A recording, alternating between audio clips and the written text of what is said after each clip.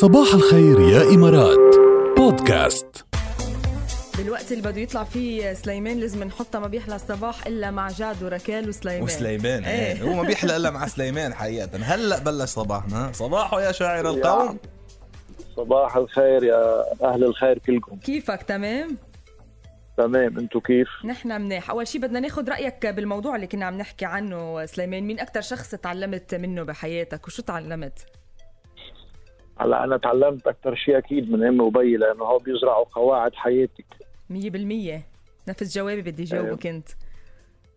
بس كمان الحياة بتعلمك. الحياة بتعلم كتير، بس أنا بدي أعرف مين علمك الشعر. والله ما حدا علمني إياه. شو تعلمته لحالك ولا إنه بس موهبة وأنت تابعت مثلا شو؟ لأنه بيقولوا كمان حتى الموهوب بالشعر لازم يقرأ شعر، يتابع شعر، يسمع شعراء كمان، لأنه هذا الشيء بينمي أنا يعني يمكن مختلف عن غيري. أنا كتبت شعر بعد عمري 42 سنة، بالأول ما كنت أكتب شعر. هيك قررت امتى قررت بدك تكتب شعر؟ كتبت شعر؟ في حدا اجى شاعر لعندي وهيك صار يقولوا شعر، قلت له انا اقول احسن منك، وهيك صار. حلو كتير. صرت اكيد يعني اقرا القواعد، الشعر، الاوزان، هذه اكيد تعلمتها اكثر شيء تعلمتها من الفيسبوك. بس بلشت معك تحدي يعني، وانا بقول احسن منك وقلت ايه، بس قلت مكسر بالاول، كنت طحبش الدنيا. ايه بعدين مشي الحال. بعدين مش الحال. يعني هي كانت الموهبة موجودة بس مخبية نوعا ما. وبعدين هيك طلعت فجأة. حلو، طلعت بالتحدي، مشان هيك وبينجح بالتحديات. امبارح تحديناك يا سليمان، تعملنا شعر عن الحلق الذي يعني اللي بتحطه المرأة السيدات.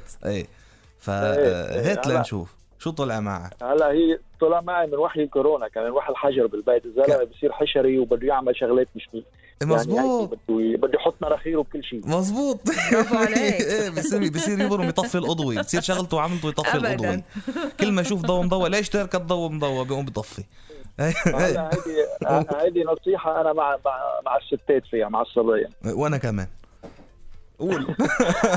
بتقول فجأة ما بدي إياك، قالت لي إلي من بعد 10 عمر عندي مدللي، وسألت حالي لي شو في بلي، شهم وشباب لك شاعر وشيخ وولي، والدم في صار عم يغلي غلي، وناديت يا محمد ويا عيسى وعلي، سمعت وقالت خير وين المشكلة، روق وحرام اليوم في تبتلي، خليك عاقل تنحل المسألة، وبمطبخي حاجة حياتي مرجلي، مني نصيحة حطها بإذنك حلق، وانطر علي شوي تخلص جالي. أيوة.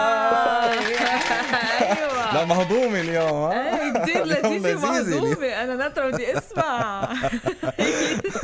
مني نصيحة حطها بإذنك حلق، وانطر علي شوي تخلص جالي. ايه نحن بنقولها كتير هيدي، حتى حلق بداينتك. حتى حلق بداينتك يعني عليك. حلو أنا كتير. بس قلت له حلق تخيلت رح يروح على الغزل، راح على شيء أهضم بكتير. على طول بعكس يعني المعادلات سليمان. برافو عليك. بيفاجئنا سليمان، بيفاجئنا. ما هو تحط حلقة، كل العالم ما بتحط حلقة، بدك تحط حلقة من نوع تاني يعني. ايه 100%.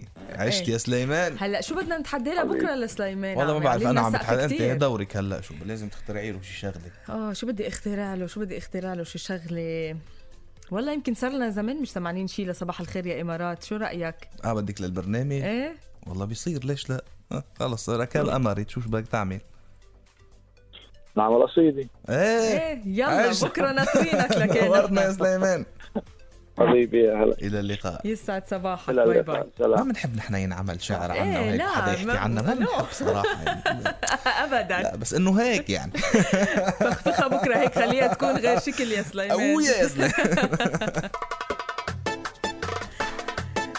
ان شاء الله تكونوا فايقين ورايقين كمان.